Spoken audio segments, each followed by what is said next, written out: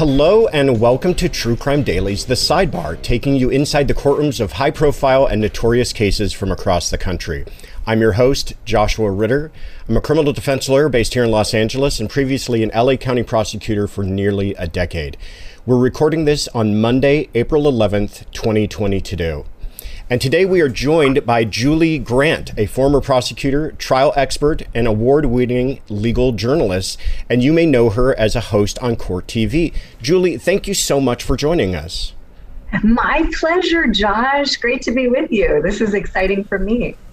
Oh, good.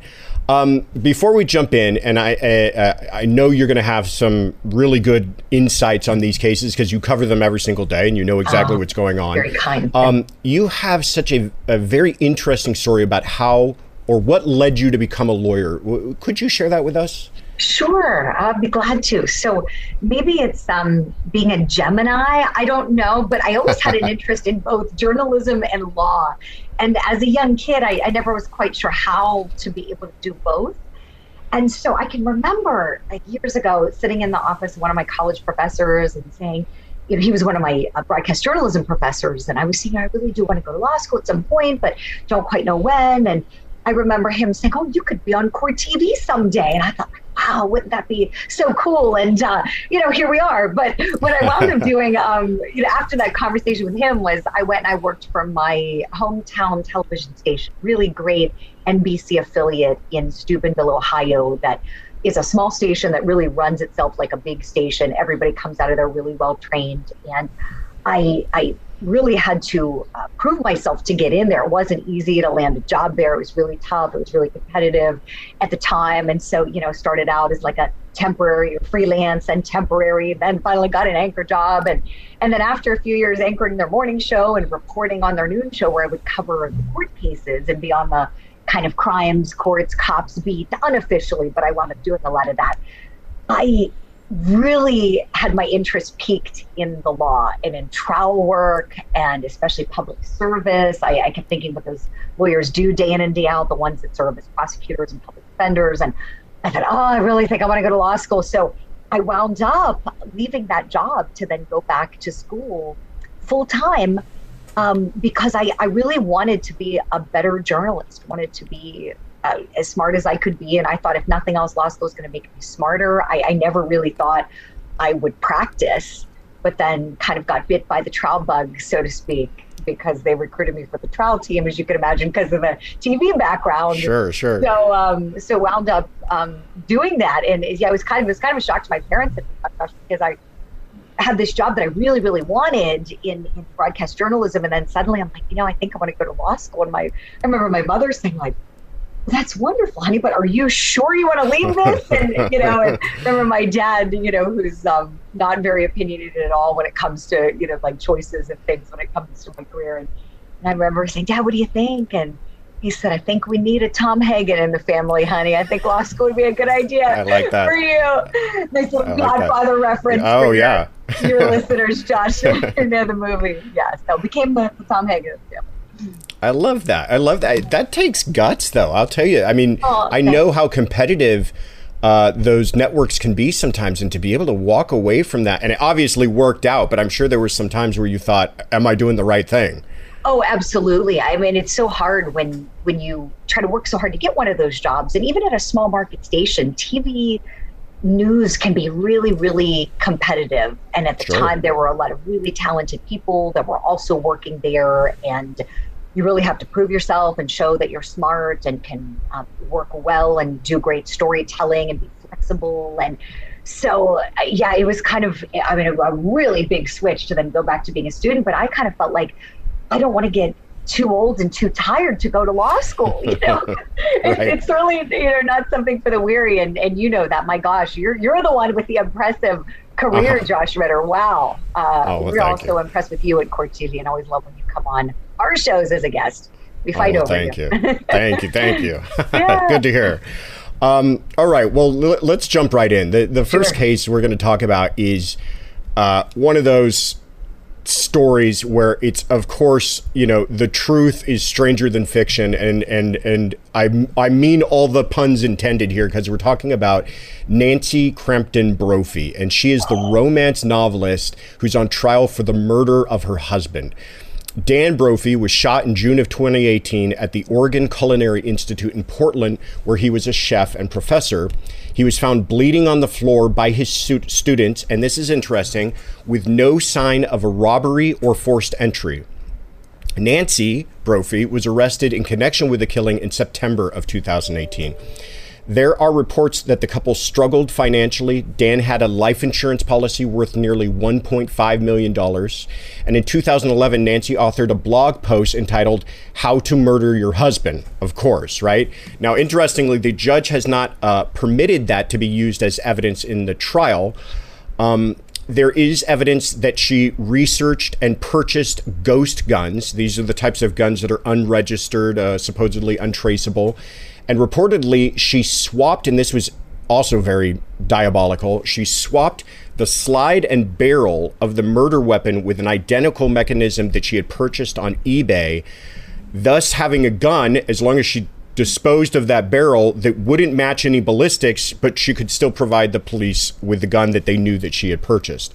One little interesting side note in our research was that the Brophies had a wedding ceremony in 1997 and filed joint taxes, but weren't legally married until shortly before Daniel Brophy's murder. Okay, so let's jump right in. I want to get just kind of your thoughts on the case, because this case is so interesting to me. It's one of those where people will call it's a whodunit, but it's really closer to a who else could have done it, right? That's kind of the way the prosecution's putting it together. What are your thoughts been so far? Exactly, Josh. If not Nancy Brophy, then who? Right. That is really what the state of Oregon is saying about all this. And I know there is no burden whatsoever on the defense. I know they don't have to put on a shred of evidence. I know Nancy Brophy is cloaked in the presumption of innocence, and you know all of this so well, especially because of your practice doing criminal defense work. But I really think in order to successfully defend this at trial, there has to be a then who shown to this jury. Somebody wanted this beloved man dead. And something I think you'll think kind of is fascinating, Josh, our crews have been there since this trial began. And so our incredible reporters, crime and justice reporter Matt Johnson, legal correspondent Julia Janae, their field team partners, videographers, field producers, they're all digging in. And what they're finding in the Portland area is that Dan Brophy was the one who was beloved. Dan Brophy was the one who was well known. Dan Brophy was a name in Portland. Nancy Brophy, not so much. The first day when Matt Johnson was out there, he started covering this trial from the beginning, and then Julia Janae picked it up. She's there now still. But he went there and he went looking in the used bookstores to try to see if her books were anywhere to be found. Couldn't find a thing. Wow. And so I have a little bit of a theory. If you want, I'd love to share it with listeners. Please, yeah. I think if the state wants to be successful in this prosecution, I think they have to pinpoint a motive really hard. And I know they pinpoint money to a degree. They were saying that because of all these multiple life insurance policies that Nancy Brophy had out on her husband's life, that she stood to gain $1.5 million. I think it's more than money. I think the motive, if I were the state, should be fame. Because in order to get that fame, I think she would be wanting to use that money. So I'm not saying the money wasn't connected. If I'm the state, I would say it was. But it seemed to me like this woman had really invested a lot of time and energy on developing this career that really never took off. And for some reason, there was this sick fixation with marriage and her spouse and with committing a homicide. I mean, of all the things you can write about, Josh, I don't know. Right. She had to choose this. I mean, for her chosen topic for all these varying books and things she wrote. So I think that it seems to me, based on what our teams are telling us who are on the ground there, that Daniel Brophy was the beloved one. Daniel Brophy is who had so many friends, so many students who admired him, and people are just devastated because it's such a foodie town in Portland. Americans who haven't been to Portland may not realize, like, that's where the food trucks were born. It's a place where the culinary world is thriving and always has been. And so he was somebody, I think that's kind of something that may get lost in the trial. It's sensational, the romance novelist murder trial, but it also has to do with this man who was really, really loved, and this woman who seems to me, if I'm the state, was really seeking a lot of attention. Yeah, that's very interesting. I had not heard that angle before. I like that take on it, because I'll tell you too, and motive is something that you talk about. And we always talk about how the state does not have to prove motive. And we're going to talk about that in another case that we consider today too. And that's true. But I always think, and especially in a case like this, that it's a mistake to just rely upon that. And if you're standing in front of a jury at closing argument and you're saying, no, I don't have to prove motive to you, I think you're losing them. That you need to give them something to hang their hat on. And it's so interesting that you point that out in this case here, because they keep on coming back to, well, there was $1.5 million life insurance policy. I'm not saying that's not a lot of money. That's a lot of money. But is it murder money? I mean, if we're talking $20 million, maybe you could understand people start researching ghost guns and sneaking up behind your husband or something. But 1.5, it doesn't seem like that compelling an interest. But maybe with the angle you're talking about, maybe that is it. Who knows? That's an excellent point. And I think you're right.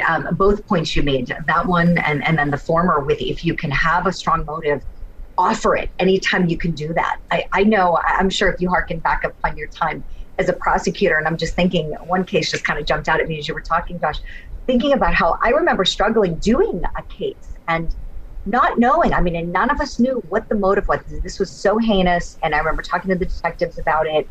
And I had a companion case. So it was not to digress too far, but it was a brutal stabbing case, and there was the dismemberment of a corpse, and there were two people who were involved in abusing the corpse after the fact, the person who murdered the victim, and then another friend. And so I was enlisted to prosecute the friend, and a colleague of mine in my office was prosecuting the murderer. And I remember we met so much, we talked this out, and there was no reason that this poor victim should have been stabbed. It was like nobody knew what it was. And I remember being so troubled by that as one of the advocates as part of this case, thinking oh gosh, is the jury going to be troubled by this? They weren't. They convicted him so fast, as they should have. It was horrible. But it's, if you can offer it, do it, to your point, right? Because you don't want those jurors back there in the room wasting time guessing, right? Yeah. No, you understand legally why it's not required, but people are people, and people naturally want to know the why. And if you don't provide them with a why, I think you're going to lose the jurors. And and who knows if that ends up being a problem in this case? We're going to find out soon enough, I guess. Okay, so turning now to another strange one, Michael Barisone.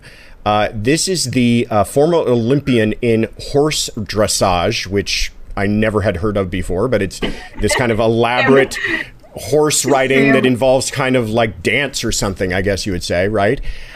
He shot Lauren Kanarek twice in the chest and fired at her fiance, Robert Goodwin. And this was at Barisone's horse farm in Long Valley, New Jersey. Barisone, who was also Kanarek's former trainer, she was into this horse dressage competing, said that she was behind on rent. And then there was also evidence that Kanarek testified that how Barisone was bullying in behavior, and that prior to the shooting, he had made comments to her about sleep with one eye open. His defense has not contested that Barisone pulled the trigger, but they have asserted that he was suffering from temporary insanity after a months-long dispute, and that his mental state felt threatened. At one point, it looked, too, like they were putting together an alternative theory of self-defense, but the judge is not going to instruct on self-defense. So they're going to have to go in with this temporary insanity. And to that end, Barisone has appeared very frail and restless in court, which I'd like to hear your thoughts on, which is a very different change from his normal demeanor as a 6'3" former Olympian. So, first of all, what are your thoughts on the judge throwing out the self-defense argument, meaning he's not going to give that instruction to the jurors? Right. I actually think it worked out well for the defense, Josh, even though they didn't intend for it to happen that way. And this is why I don't think for the defense it works at all to present both a self-defense case and a not guilty by reason of insanity case. Yeah. It's like they just don't go together. It's because, and you know this so well, if you're going to say you acted in self-defense to defend yourself or to defend someone else, you've got to know what you're doing and understand the facts around you. Whereas insanity, it's exactly the opposite. You don't know, you don't understand, you can't appreciate your actions and the why and the what. So it's just, I was confused from the outset that defense counsel put forward both of these. And especially because I'm thinking, well, you've got to pick one, because you don't want that jury struggling with what we're talking about right now on your podcast, thinking, well, these don't exactly seem to go together legally. And then also thinking, well, which one was it? No, tell them what it was, commit to it, marry it, stick to it, embrace it throughout the whole trial. That's your legal theory. And for me, I think the insanity defense is so much stronger to the point you just made. I mean, my gosh, Michael Barisone looks terrible. Yeah. And I'm not saying that in a disparaging way. I'm saying that in the most empathetic, understanding way possible, that I hope he gets the mental health treatment that he needs. Because here you have this Olympic champion who became a coach and was respected and beloved, driven to the point that he was in such a state of despair that he couldn't function anymore. And here you see him in the courtroom looking like he can barely function. And so I think the way this case has played out, I think the judge made the right call. As you know, Josh, the defense has that burden of production. They never get the burden of proof. The burden of proof always stays with the state, but the burden of production to show that he acted in self-defense has to be met in order to get the instruction. And the court felt that that burden of production wasn't quite met, but the burden of production was met on the insanity defense. So the jury has heard that and is going to be deliberating that. So I think it kind of worked well for counsel. I think this is just so much stronger because that self-defense argument was messy too with the facts of this. I mean, this was something terrible happened with this brawl between the three of them and the dog. We know Michael Barisone was bitten by this dog, and it's hard to know who attacked whom first. It's really very unclear. So I think this whole narrative the defense is putting on, that these two alleged victims were basically mean squatters who wouldn't leave and thought it was more fun to torture him, I think that bodes more well for them anyways. Yeah, no, I completely agree with you. I thought it was a mistake. Listen, sometimes defense attorneys will have alternate arguments, right? You know, if my guy didn't do it, but if he did do it, you know, here's an excuse why. And you can understand that sometimes a little bit of confusion works for the defense. You know, they just throw enough at the wall, something sticks with a couple of the jurors. But you make such a good point here that those are diametrically opposed defenses. I mean, you're right. In one sense, you're saying he was so out of his mind, he couldn't even appreciate what he was doing and the consequences of it. Oh, and if you don't buy that, well, then he absolutely appreciated everything he was doing because he was acting in self-defense because he was so afraid for his own life. And you're right. You can't do both. And I agree with you that there seems to be more evidence. You know, there's these weeks of buildup of where you could maybe see a couple of jurors buying the idea that maybe this guy just a screw went completely loose at that last minute. Mm-hmm. Yeah. Oh, yeah, you can see how it happened. I mean, just the buildup and I think when, you know, as lawyers, like, we get how stressful trials can be. And even though we, you know, have practiced, you're currently practicing in the in the criminal world, excuse me. And that's where I practice. The civil world can be so crazy stressful. Yeah.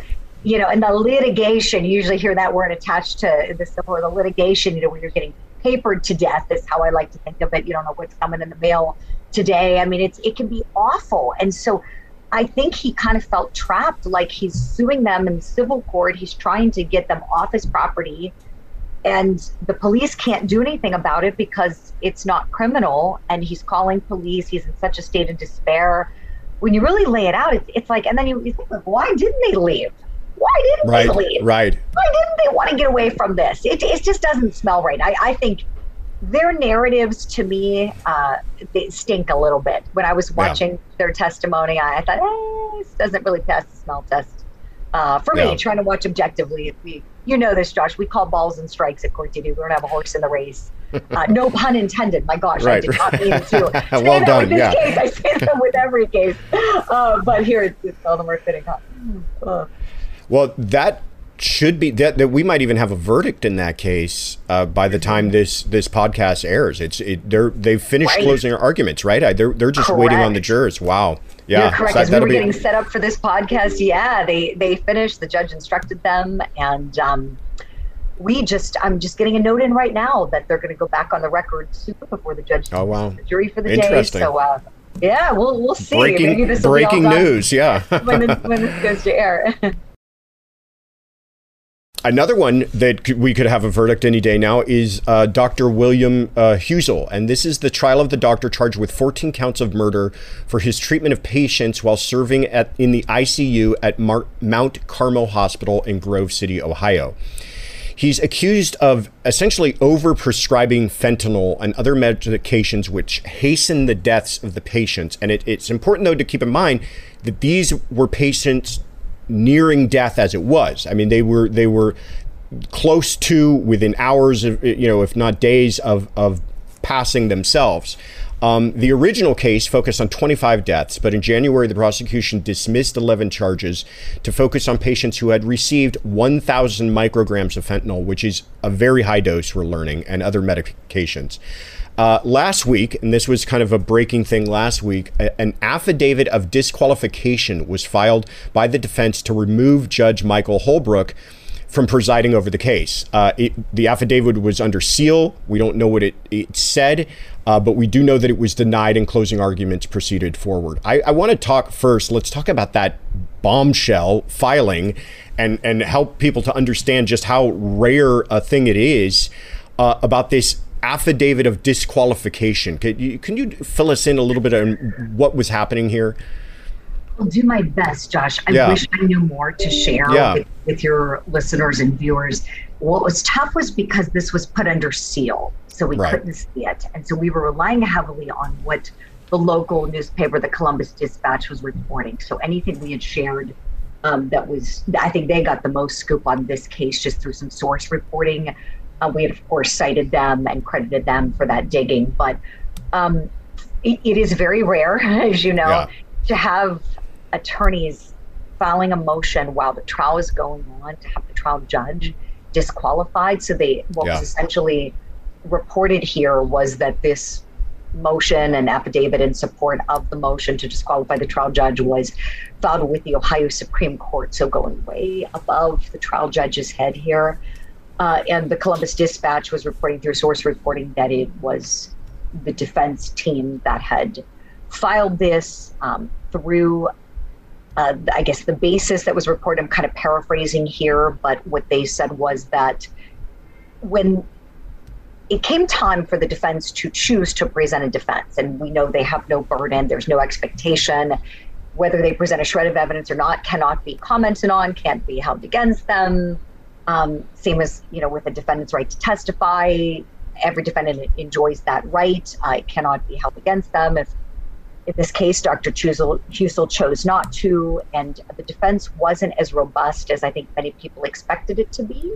Right. There was one expert witness that was presented, and I believe the judge made some kind of comment to the effect that this was a tactical decision to not present more. Something about a tactical decision was the quote that was put out in the local paper there. And apparently there was issue taken with that, but it was hard for us because we weren't able to read this and know exactly what it said, know exactly what was argued and how they felt that might have in some way prejudiced their case. But as you noted, everything moved forward. This was denied. We saw the closing arguments playing out. And I guess the one thing I was kind of left thinking, when it comes to whether, or not a defense could have been presented, should have been, even though there is no expectation under the law, Josh, I kept thinking that Dr. William Husel could help himself by giving testimony in this one.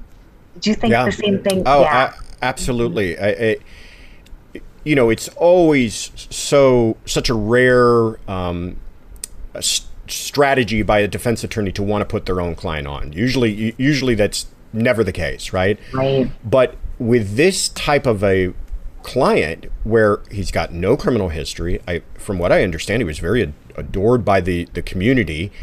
Correct. And he can go up there and explain, I was just trying to help these people. And yeah, maybe I'm giving them more drugs than other doctors would have, but we can agree to disagree that there's different ways that you can give this kind of end of life care.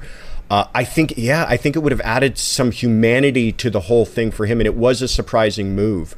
As is this move to challenge the judge. I don't get it. I mean, it happens every once in a while. People will challenge a judge before anything begins because they feel that judge is somehow not the right fit for their case or something. But to do this right before closing arguments, the judge's job is done. Right? Any effect he could have had on the case is almost over. It's now just arguments and instruction. So I was wondering, is this kind of a shot across the bow of the judge, or were they preserving something for appeal? I don't know. And we're dealing with Jose Baez here, who is no rookie to these types of big cases. I mean, he handled Casey Anthony's case, famously to acquittal, and he represented Aaron Hernandez. A weird couple of choices. I agree with you on the challenging and then not putting his client on. I don't know. What are your thoughts on the case itself? Do you think that the prosecutions met their burden? That's tough. And the reason for me, for a couple of reasons, it's a tough case for them to meet their burden, I think, in general. And also, we've had so many trials going at once. If I'm being totally honest, I want to be, on your show with your listeners. So there have been times when we haven't been able to broadcast Husel on our air. It's gone on our live stream, or we haven't been able to stream it. So there are parts of it I was not able to see. But I will say this. I found it kind of troubling from the outset for a number of reasons. And don't get me wrong, it is awfully tragic that these people lost their lives. Don't get me wrong, my heart breaks for anyone who lost their loved one in a situation where they feel they weren't given the proper medical attention or mistreated. My heart goes out to all of them. Here, to the point you made when you were introducing this part of the podcast, Josh, is that these were patients that he saw in the intensive care unit.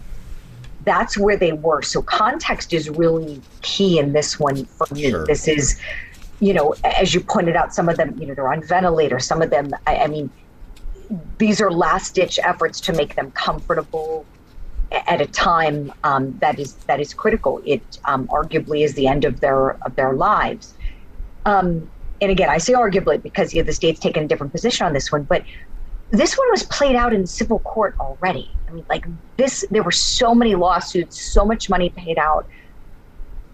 I don't know. I haven't been privy to all the evidence in this case. I mean, I would love to see everything that the state reviewed when they made the decision to want to go after him and prosecute him, because I'm just not sure that it belongs in criminal court. I found a lot of the testimony very hard to follow.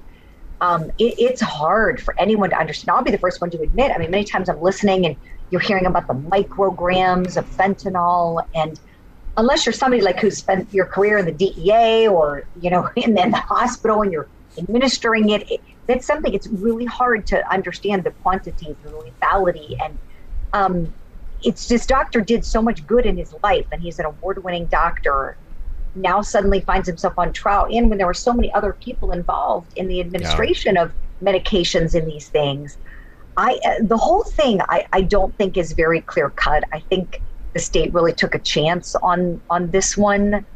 And I guess I wouldn't be surprised if it goes either way, because again, I didn't see the entirety of the testimony. I wish I had been able to, but I was disappointed that he didn't testify, because I think that someone so smart like that could get up there and really explain the situation and go patient by patient and say, look, I remember this woman. I remember the condition she was in. What you didn't hear was this about her. And I think just to hear him kind of be a human and be like on the same level as anybody on the jury, I would want to be spoken to like I'm 5 years old if I was on that jury, like really dumb it down for me, help me to understand what you did and why. And I kind of feel like this, Josh, when you're on the defense side, all you need is one to hang a jury. And if they get a hung jury, I can't see the state going back after him again. I mean, the resources to spend, they ought to just let it go, in my view, if it doesn't go the way they want it to. Yeah. So, that's kind of my take. No, those are all super solid points. I agree with everything you're saying. Yes, again, anytime there's people dying and perhaps there are reasons why they didn't need to die the way they did or at the time that they did, your heart obviously goes out to all of those victims' families. But I agree with you. I think this was a mistake to bring this prosecution. I wonder about the precedent that it's setting, with the message that it's sending to the medical community. I mean, if you're a doctor, if there was a law that said you cannot give 1,000 micrograms of fentanyl, okay, I could understand that. He broke the law. But from what I was hearing, there's kind of a lot of diverse thought on what is too much and what is, why. Well, I don't do that as a doctor. We heard a lot of experts say, but some of them could understand it, And then just to go back to a point that we were talking about earlier, where's the motive here? Why? What if he was doing this? Josh. Why be doing this to these people? And again, I think the prosecution is going to have a real tough time if that's all they're standing there telling the jurors in closing arguments is we don't have to prove motive. They're going to have to give these jurors something to hang their hat on if they want them to convict this doctor. Do you agree? Absolutely. I'm so glad you said that. I think that is so key. And I think throughout the weeks and weeks of this, I'm glad you brought it up because I absolutely forgot about this. They never pinpointed a motive. Yeah. The state did not pinpoint a motive. And they really could have come up with, so many different things that they could have said. And I think if you're on the jury, you're going to be like, okay, look, you're hearing testimony about this guy being well-respected, a great teacher, an award winner, practicing for years and years. And like, why would he want to kill people when he takes that oath to help people and has helped so many people? And even some of the testimony cut both ways. I can remember some of the family members getting up there testifying for the state and talking about things he said to their loved ones that were very compassionate and kind and helpful. So I think that's really lacking here. That's a really great point for this jury to send this doctor to prison, essentially. I'm sure, they can, even though they're not charged with punishing him, that would be up to the court to dole out a punishment if he's convicted. You would think they would want to know why he did what the state is accusing him of doing. Something to answer that why question, and they just haven't done it. And so I sit here as you do, finding myself just kind of confused as to why this was brought as a prosecution. But then turning to the last case we're going to talk about, but it will be on court TV, I'm sure, from morning till night, every single day for the next few weeks, is Johnny Depp and Amber Heard. They are set to square off in Fairfax, Virginia for a massive defamation suit. Depp alleges that Heard defamed him in an opinion piece she wrote about domestic violence that was published in the Washington Post. And even though Depp was not named in the op-ed, he claims that it caused him to lose out on a potential relaunch of the Pirates of the Caribbean franchise with Disney, which we can only imagine what kind of money we would be talking about there. So 6 years after the divorce, there's a $50 million libel trial is opening on Monday, the 11th, today. And the judge has allowed a video camera in the courtroom, reportedly for the first time in Fairfax County. And the judge overseeing the trial has imposed a series of access rules to try to maintain decorum in the courthouse. Good luck with that. Most significantly, neither Depp nor Heard are permitted to pose for photos or sign autographs while in the courthouse or on the courthouse grounds. Amongst those who are potentials to testify are actor James Franco, billionaire Elon Musk, and perhaps even Johnny Depp himself. Is this just a circus, or is there something more serious here? What are your thoughts? Oh my gosh. Where do I begin with this one? So this will be a doozy.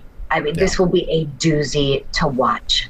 So we've got these dueling defamation claims is essentially what is going on here. As you know, Josh, we've got the claim from Johnny Depp saying that Amber Heard defamed him when she wrote that article, that op-ed in the Washington Post, didn't name him, but under the law, that doesn't matter if he can prove the defamation case has been set out through his lawsuit. But he says he was defamed by that. And then we've got the counterclaim from her saying that there were statements made by Depp and through his counsel that are defamatory against her. And the counterclaim is for $100 million. And so we've got a really, really ugly set of allegations between a couple that used to be in love and used to be married, and a couple that has lived much of their lives in the public spotlight in Hollywood with lots of paparazzi around and lots of people taking notice of all their behaviors. And underneath it all, I do think there is something serious, and I'm going to be really curious to see just how it plays out through the trial. Is there are these allegations coming from both sides of domestic violence. And, that's something, of course, that's very serious, something that I think is so tough to talk about. It's a hard subject to breach. It's a really hard subject to understand. I know those of us who've worked and served in the criminal justice system understand how frightening it really is. And I'm going to be curious to hear what comes out to that end underneath all this, because we know that in the civil world, truth is a defense to defamation. And so we've got these horrific abuse allegations coming, from both sides, and each side is going to be refuting them.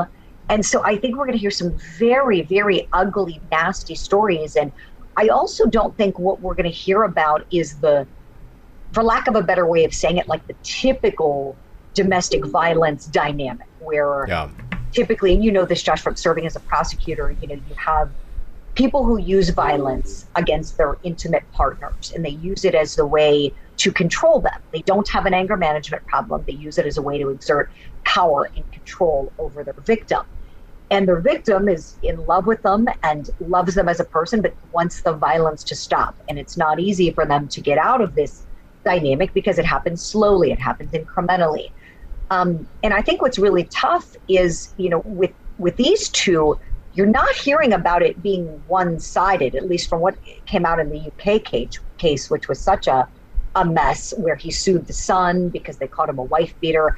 There was evidence presented, on both sides of this, that they both had been violent with one another on more than one occasion. So I'll be curious to see what comes into evidence with this one, and see if at the end, if it's clear that one or the other was the person using violence, or if it's a situation of just two people who can't manage their anger, not the typical domestic violence dynamic, but two people that are just explosive. And a lot of this we know was fueled by drugs and alcohol and rage. And it seems a lot like these are people who need better conflict resolution, and perhaps needed, I don't know if either of them were undergoing mental health counseling, but from the evidence we saw, so we kind of got a peek at this case, as you know, through that last one. Right. It was nasty, just really nasty. And I said it before on Court TV, I'll say it again. It's amazing to me that nobody died. Wow. I mean, hearing about the instances between these two, it was so ugly, so explosive, so dangerous from what has been come into court as evidence, albeit not a U.S. court, but a court overseas in the United Kingdom where that first trial took place. They are both very fortunate that this didn't end very badly. So I think they can both thank goodness they're alive and well today. And I don't know what they're both thinking they're going to gain with this, Josh. I really don't. Yeah. I don't think the juice is worth the squeeze for either one of them. Yeah, that's such a good point.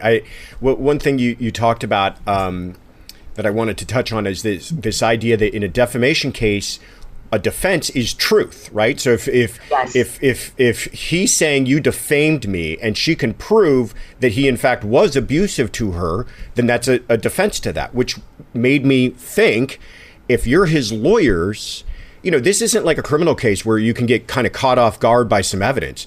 They've had discovery, right? They've had depositions. Yes. They've had interrogatories. They've been going at this. So they know everything that's coming out in this trial. And you got to be thinking, they had Johnny Depp's people must have gone through everything with a fine-tooth comb to make sure there's no evidence of that if they're going to bring a lawsuit like this, because that's absolutely what Heard's team is going to do, is try to make him look like a total abusive person and use every bit of evidence that they can. And I agree with you. Is the juice worth the squeeze here? Because talk about reputational harm. Everybody's going to end up with reputational harm at the end of this thing, with the sound of it, right? The stories that you said from the previous case. How does this help repair his career? I have no idea. That's exactly my thought. And I wonder about the advising, that's going on for both of them. Yeah. Because you have to think, when this is it's all becoming part of the public record. The media is all over this one, because it's been such a spectacle, and it's very, very sad. And I don't know. I mean, look, like we've talked about before, Josh, this, you come on Court TV regularly as one of our favorite legal analysts. We call balls and strikes. We don't have a horse in the race. We don't have a dog in the fight. We are not Team Johnny. We are not Team Amber. We are just reporting the facts and the law and analyzing the testimony and the evidence as it comes in. And so for all of this to get to the point where they're each proving these defamation claims, where this, Josh, to be an attorney, when it's a public figure, you've got to prove that it was done with malice, meaning that they knew the statements about one another were false, but still they did it anyways. You're right. All this ugly stuff has to come out and has to be public and part of the court record and part of the evidence, and then be reported on. And then even if somebody does, win this case, even if there's a judgment in favor of one or the other, are they really the winner after everyone's heard it all and all of this ugliness? I mean, in civil court, the burden is far less than criminal court. And so it's much easier to make out a case in civil court than it is in criminal court. Even if they can make out their cases, I don't know that I would want it out there. I mean, sometimes just being silent and quiet and private is the best way to kind of quash whatever might be swirling around out there. But, it's their right to choose otherwise. And we're just glad our cameras can be there for it all, because in the United Kingdom, we weren't able to see it all. So it was tough, right? We just got like little pieces here and there we were able to examine. So here, start to finish, we will be there for it all, Josh. Our cameras will catch all of this. And they're both expected to do. There's not a clear winner or loser with them, but the real winner here is Court TV and your viewers, because everybody's going to be glued to their sets watching this thing for the next couple of weeks. Oh, thanks. Our viewers are very anxious. They're definitely into this one. We're looking forward to it. Julie, thank you so much for coming on this week. Where can people find out more about you? Thanks for having me, Josh. Oh, I appreciate it. So you can catch me any weekday, noon till 3. I should say 12 p.m. to 3 p.m. Eastern time is when I host the midday show on Court TV. And you can always go to my website. It is juliegrantesq.com. And there are links if any of your listeners want to talk more about any of this on social. Glad to do that as well. Oh, fantastic. And I'm your host, Josh Ritter. You can find me on Instagram and Twitter at Joshua Ritter ESQ. And you can find our Sidebar episodes wherever you get your podcasts. And we want to hear from you. If you've got questions or comments you'd like us to address, tweet us your question with the hashtag TCD Sidebar. And thank you for joining us at the True Crime Daily Sidebar.